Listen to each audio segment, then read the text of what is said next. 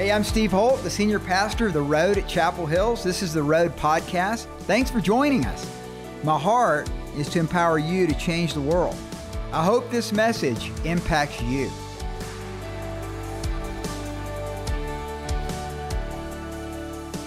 Well, we're on the invisible war, you guys, and we're in Ephesians 6. So if you're a guest with us today, you're coming into the fourth message in a series called The Invisible War. The first one, part one, was Satan, demons, and the fourth dimension. And I took us back into times immemorial. I talked about sort of who Lucifer was, how he was raised up with pride in his heart, and there was a spontaneous generation of pride within him that led to sin. And then we talked about how demons also were kicked out of heaven along with him. We looked at passages, Ezekiel 28, Isaiah 14. And then the next message in the invisible war, I talked about the Great Reset. I talked about Klaus Schwab. I talked about the World Economic Forum. And I felt like that following the first was important so that you understand that this is spiritual warfare.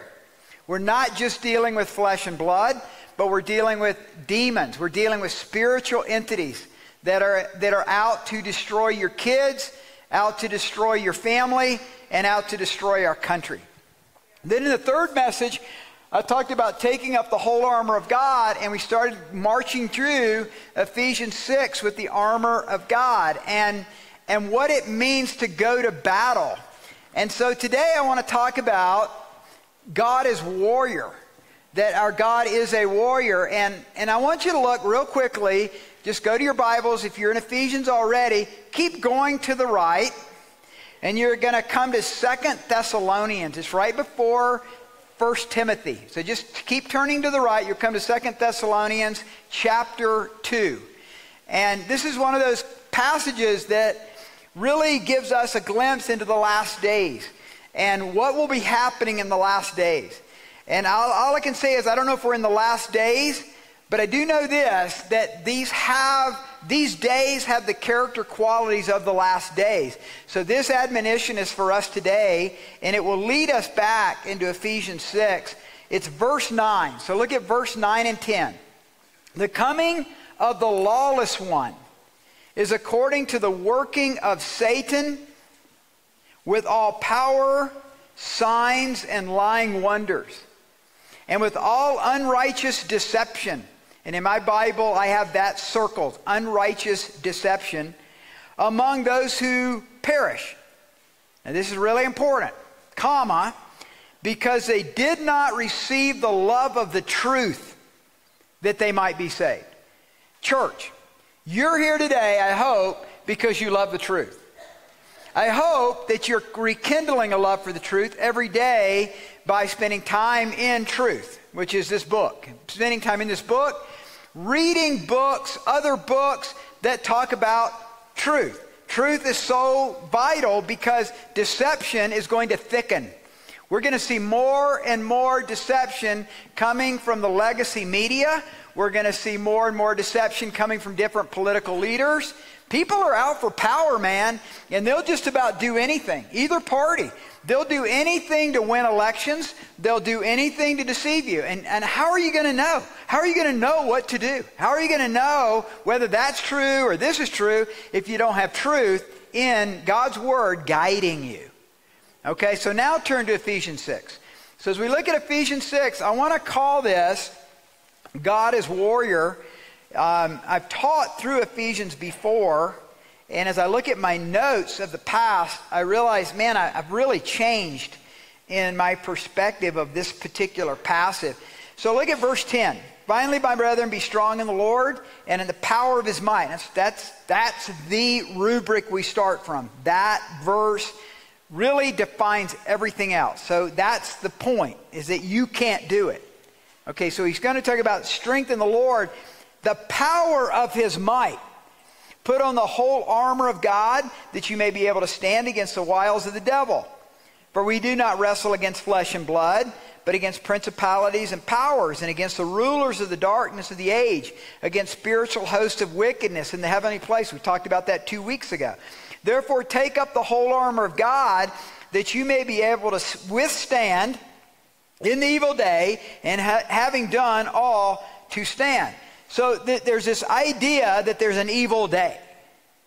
You guys, there's an evil day that you go through in your life. I think there's many evil days, and then there's the big evil day. I don't know if we're in that, but the armor is primarily for us when we go through an evil day.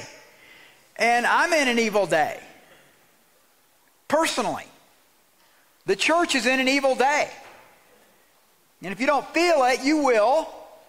Because the more we press into stuff, whether it's economics, which we're talking about a little bit at the end of each message here, is if we start to really become a city on a hill, and we really are a force to be reckoned with the devil, we are going to be in the evil day.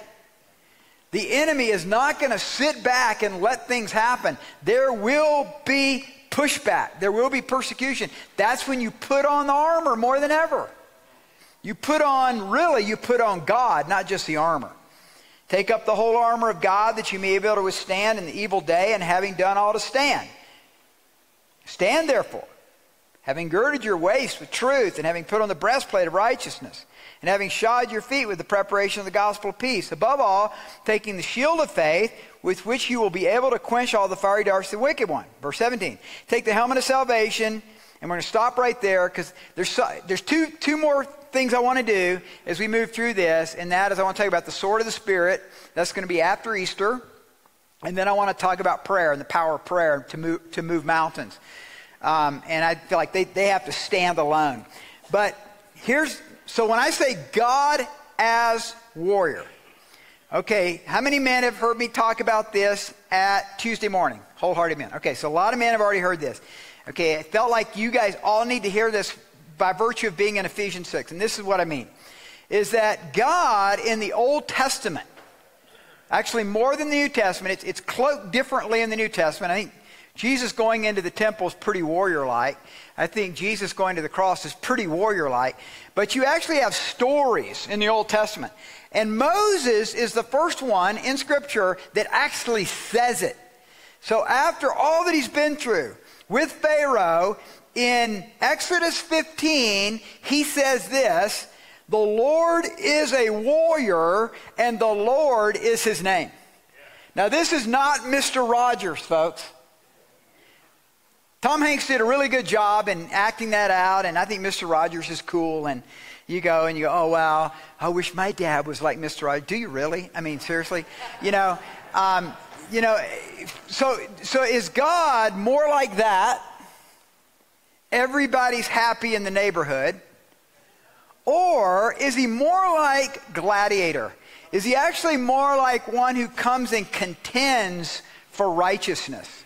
I go more with God as warrior as Moses saw him, the greatest leader in Scripture outside of Jesus, in my opinion, as a warrior. That's what he says through inspiration of Scripture. Now, Joshua understood God as warrior in seeing the pre-incarnate Jesus as he crosses the Jordan River to go in and take the promised land.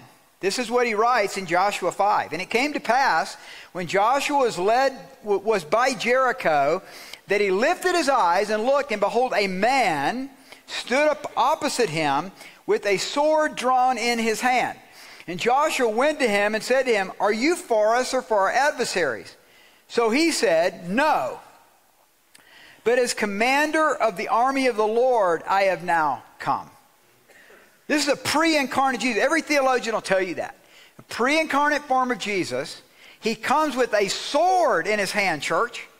He comes as a commander of the armies of the Lord, church. Do you get that? So, look, if you're going into prayer, I'm going into 40 days of fasting and prayer. Starting tomorrow. About just a bunch of stuff, okay? And it's not a complete fast. So you'll see me, it'll be more like a Daniel fast.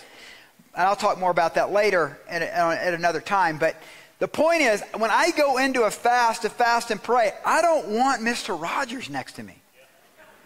I'm sorry. I want a warrior. And I see Jesus more of a gang leader than a boys club, neighborhood, build a fort together in a tree type guy. Okay? So we're the gang. And he's called us to take over the world. He's called us to make a difference. He told, go to every nation and preach the gospel. He says that no weapon formed against us will prosper. You know, that's Isaiah 54. Do you realize there were no chapter titles when Isaiah wrote that? So I say Isaiah 54. That's only a tab in your Bible so you can go find it. But look at the context of Isaiah 54 and 55. You can't have the last verse of chapter 54, that all of the instruments of the enemy formed against you will not prosper, without the rest of chapter 55, which is about hungering and thirsting for God. So I see God as warrior. And so when I see us looking through Ephesians 6, we're dressing up like God. This is His might. This is His power. So you're not just putting on the armor. You're putting on Him. You're putting on His helmet of salvation. You're putting on His breastplate of righteousness. You're putting on His shield of faith. His sword of... That's really important. It's not up to you. What's up to you is to choose, are you going to put on Christ or not? Because you don't have what it takes. If you have what it takes, then Jesus died needlessly. He came to the cross and He died for us because we don't have what it takes. But when He's in us, when He's living in His Holy Spirit in a holy partnership with Christ, with the Holy Spirit living within us, we can do all things through Christ who strengthens us. And we can move mountains in our life. So let's just do a quick review. First of all, let's look at verse 13. We talked about standing and withstanding in the evil day. I already explained that. Look at verse 14. Stand therefore, having girded your waist with truth. So the first one was stand on truth. And that's really important, that everything we're saying is about truth. If you give up truth, you give up everything. It was Alexander Solzhenitsyn, the great Russian dissident, who said, live not by lies. And so I did a lot on that. The last time I talked about this, 2 weeks ago, I talked about live not by lies, live by truth. When you live by truth, it just goes better for you. And no parent sits down with their kids and says, honey, it's a rough world out there. There's a lot of corruption, a lot of bad people, a lot of lying, a lot of manipulation, a lot of cheating. I want to teach you to be the best liar ever. I want to teach you how to manipulate people. You'll be happy if you'll learn how to just screw people left and right. Nobody does that. Because we know in our heart that you're supposed to live by truth. And so that's why he starts there. He talks about the belt of truth. And I explained that more at that time. So number 2, stand on righteousness. The breastplate. And so when I was talking about that, I talked about that righteousness in Scripture means right relationships. Having right relationships. If you haven't apologized at least once this week, I would challenge you to start practicing that. Because you're always making mistakes. I'm always making mistakes. And learning to apologize, learning to say you're sorry with things that you say or you do, it's really a good habit. Because what it does is it keeps good relationships. And people know that you're humble. And they know that you love them and that you care about them. And you make that a point that you're not, the answer to everybody's ills, and that you actually have an element of care about having right relationships. Thirdly, verse 15, stand on the gospel of peace. So these were the boots. And I said, you can't be a peacekeeper, but you can be a peacemaker. So we walk in and we bring peace, but we can't keep the peace. People are just, being in the political realm, I am amazed at the dumb stuff that people do all the time. It's really amazing to me. And I'm like, man, seriously, you're running for office, you've got 48 cards at best. Okay? And to try to bring peace, even when you disagree, is a good thing. And so it's good in a family, it's good in society, it's good in culture, so we talked about that. Verse 16, above all, take the shield of faith. So that's where I want to start today. I want to talk about standing on faith, the shield of faith.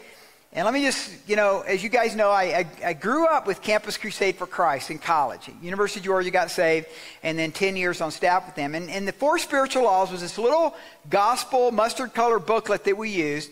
And it starts off with, just as there are physical laws that govern the physical universe, for the spiritual laws that govern the spiritual universe. I think that's true of faith. That just as there are physical laws like gravity, and there's physical laws like your body needs food, your body needs water. Those are physical laws. They're true wherever you go in the world. Those physical laws are true. There's also laws of faith that govern even the physical universe. Okay? So we used to say physical laws govern the physical, spiritual laws govern the spiritual. I would say physical laws govern the physical universe, and the spiritual law of faith covers it all. You see, that was the spiritual law of faith was what created the heavens and the earth. When God began to speak light and began to speak creation into existence after Genesis 1:2, and he began to move, that's the law of faith transforming the physical world from God into this earth in a mighty way. And so the kingdom law of faith governs the entire universe. It's always somebody's faith that believes that God moves. God does not move just randomly. He has given us the earth. He has told us to have dominion on the earth, and he always works through, listen, courageous people. God has a hard time working through cowards. God has a really fine time and does miraculous things through courageous people. He says, well, I don't have much courage. Well, good. That's exactly where you should be. If you realize you don't have courage, then this passage is for you today. Because I'm not asking you to have courage. I'm asking you to have courage in a courageous God, and you become courageous. So it's putting on God in your life. It's putting on God's faith. I love Matthew 14. Okay, Matthew 14 is where Jesus comes walking on the water to his disciples in a storm on the lake. Lake Gennesaret. So he's right there. Sea of Galilee, right there. Comes along, walking. What does Peter do? Mr. Spontaneous, foot in the mouth, Peter. Brushes his teeth with shoe polish every day. Peter. But he's got faith, you guys. The dude's got faith. And he says, well, I want to come to you. And he says, well, come on. And he starts walking on the water. Because what did he do? He had faith in the faith of Jesus. He didn't have personal faith. He had faith in the faith of Jesus. And in so doing, he did what Jesus did. Jesus had to model it for Peter to believe it. And Jesus is always modeling before us, both scripturally as well as in our experience in life, who he is, how he wants to work in your life. And it's usually not you the first time. You see it in somebody else. And then you go, man, I want to be like that. Man, I can't believe they did that. I can't believe that nut, that guy, is being used by God so mightily, and that does something to you, right? And you go, I can do that. Because of him. That's why biographies are so important. I just finished a biography on Shackleton. And it's not a Christian biography. But I see the endurance, the resiliency, the creativity for these guys to be at the South Pole fighting the elements for 2 years, and how every one of them lived and how they survived. I mean, it's like, whoa, I can fast and pray for 40 days. I think I can handle that. Because of their testimony. So Peter sees Jesus walking on the water. He wants Jesus' faith. That's the shield of faith. The shield of faith is not your faith. It's your faith in God's faith. And so he walks out, and remember, he starts to sink. And what does the Lord say to him? Oh, you of little faith, why do you doubt? That's a clear indicator, men and women, that it was the faith that Peter had for a brief span of time that got him on that water. That's why the law of the kingdom of faith supersedes physical laws sometimes. That's called a miracle. That's why we see miracles. That's why we believe in miracles. It's because it supersedes the physical laws, and sometimes God comes in when we pray for people who have cancer, or we pray for an autoimmune disease, or we pray for something in their life, and they suddenly get healed. We just broke through a physical law, a medical law, with the law of faith by you picking up God's faith and then believing that God can do that. And so sometimes it's good for us to ask ourselves, well, I don't have faith for that. No, that's okay. Good start. Great starting point. You don't have faith for that. But does God have faith for that? Does God want us to just stand by and let socialists, great resetters, and communists take over our country? We just want to let that happen and be okay with it because we're the church and we just take care of spiritual needs. There will be no church. There will be no Bible if we don't battle. And so we battle. You're just going to let them come into the schools and just teach some of the stuff that is coming down from Polis? Just going to let that happen? You okay with that? It's our watch. These are our kids. But you say, well, I don't have faith for that. I don't know how to do that. Again, that's awesome. That's the best place to start, is that you don't have what it takes. I have been crucified with Christ. It is no longer I who live, but Christ who lives in me. And the life that I live in the flesh, the here and the now, I live by faith in the Son of God who died for me and loves me and passion for me. That means that it's surrender. It's surrender to Christ that we do these things and we walk in that kind of faith. So Liz is starting a prayer meeting. Just wanted you guys to know, this Tuesday, 8 a.m. It'll be 8 to 8:45 every Tuesday morning, called Cherish the Children Prayer. Cherish the Children Prayer. And it will be in probably one of these classrooms back here. No, it's the library. I think we're going to do it in the library. So, Cherish the Children Prayer. Men and women, any of you want to come. Now, obviously, we've had the men's gathering, but we will be clearing out at that point. Any of you ladies that want to come, it's Cherish the Children. We'll be praying about abortion. You know, the Supreme Court's going to be voting on that pretty soon. So that, it's about human trafficking. It's about the kind of policies coming out of Denver that our kids are going to have to deal with. And either you're going to learn how to fight and deal with it, or you need to pull them out and get them in a better school.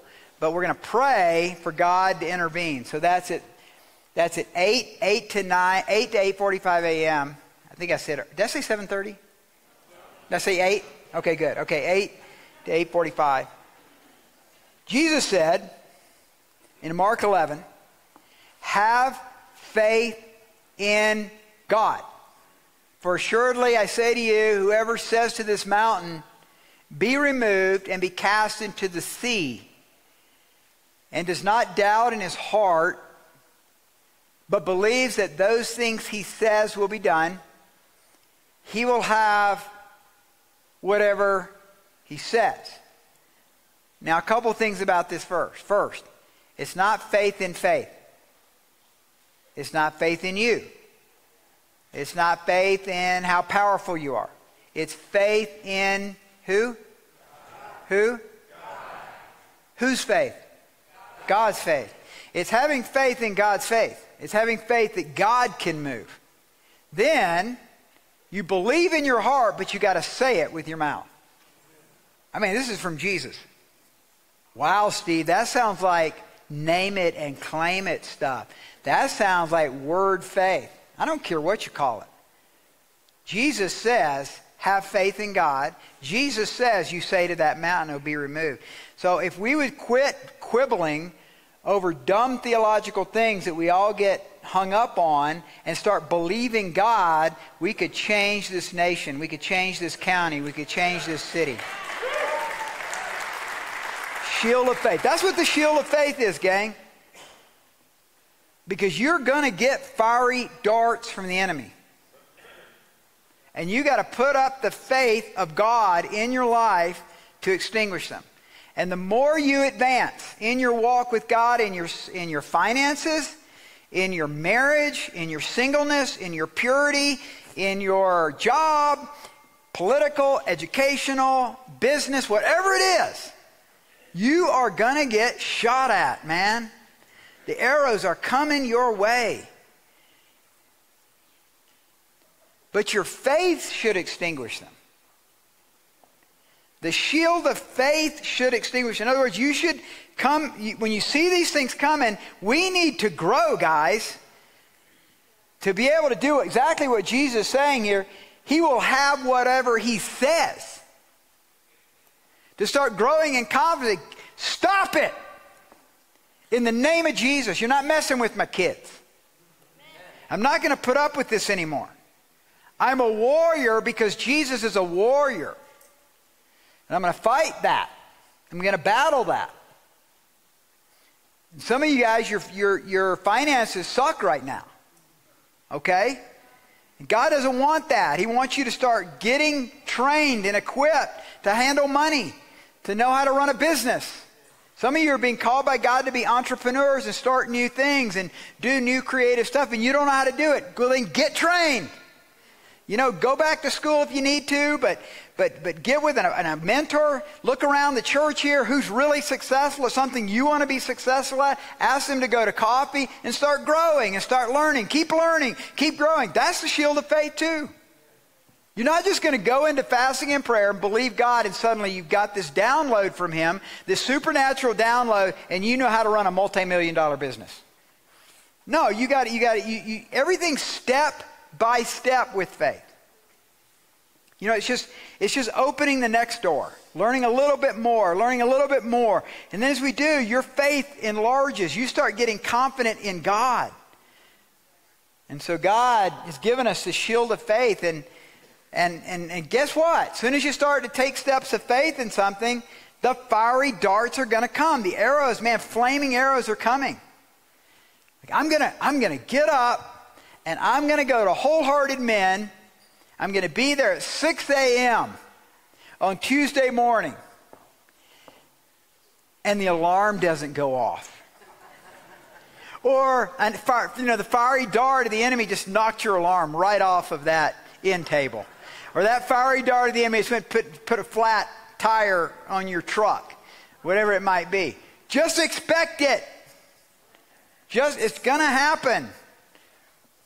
I'm going to go to church. How many of you had at least one thing this morning that could have dissuaded you from coming to church this morning?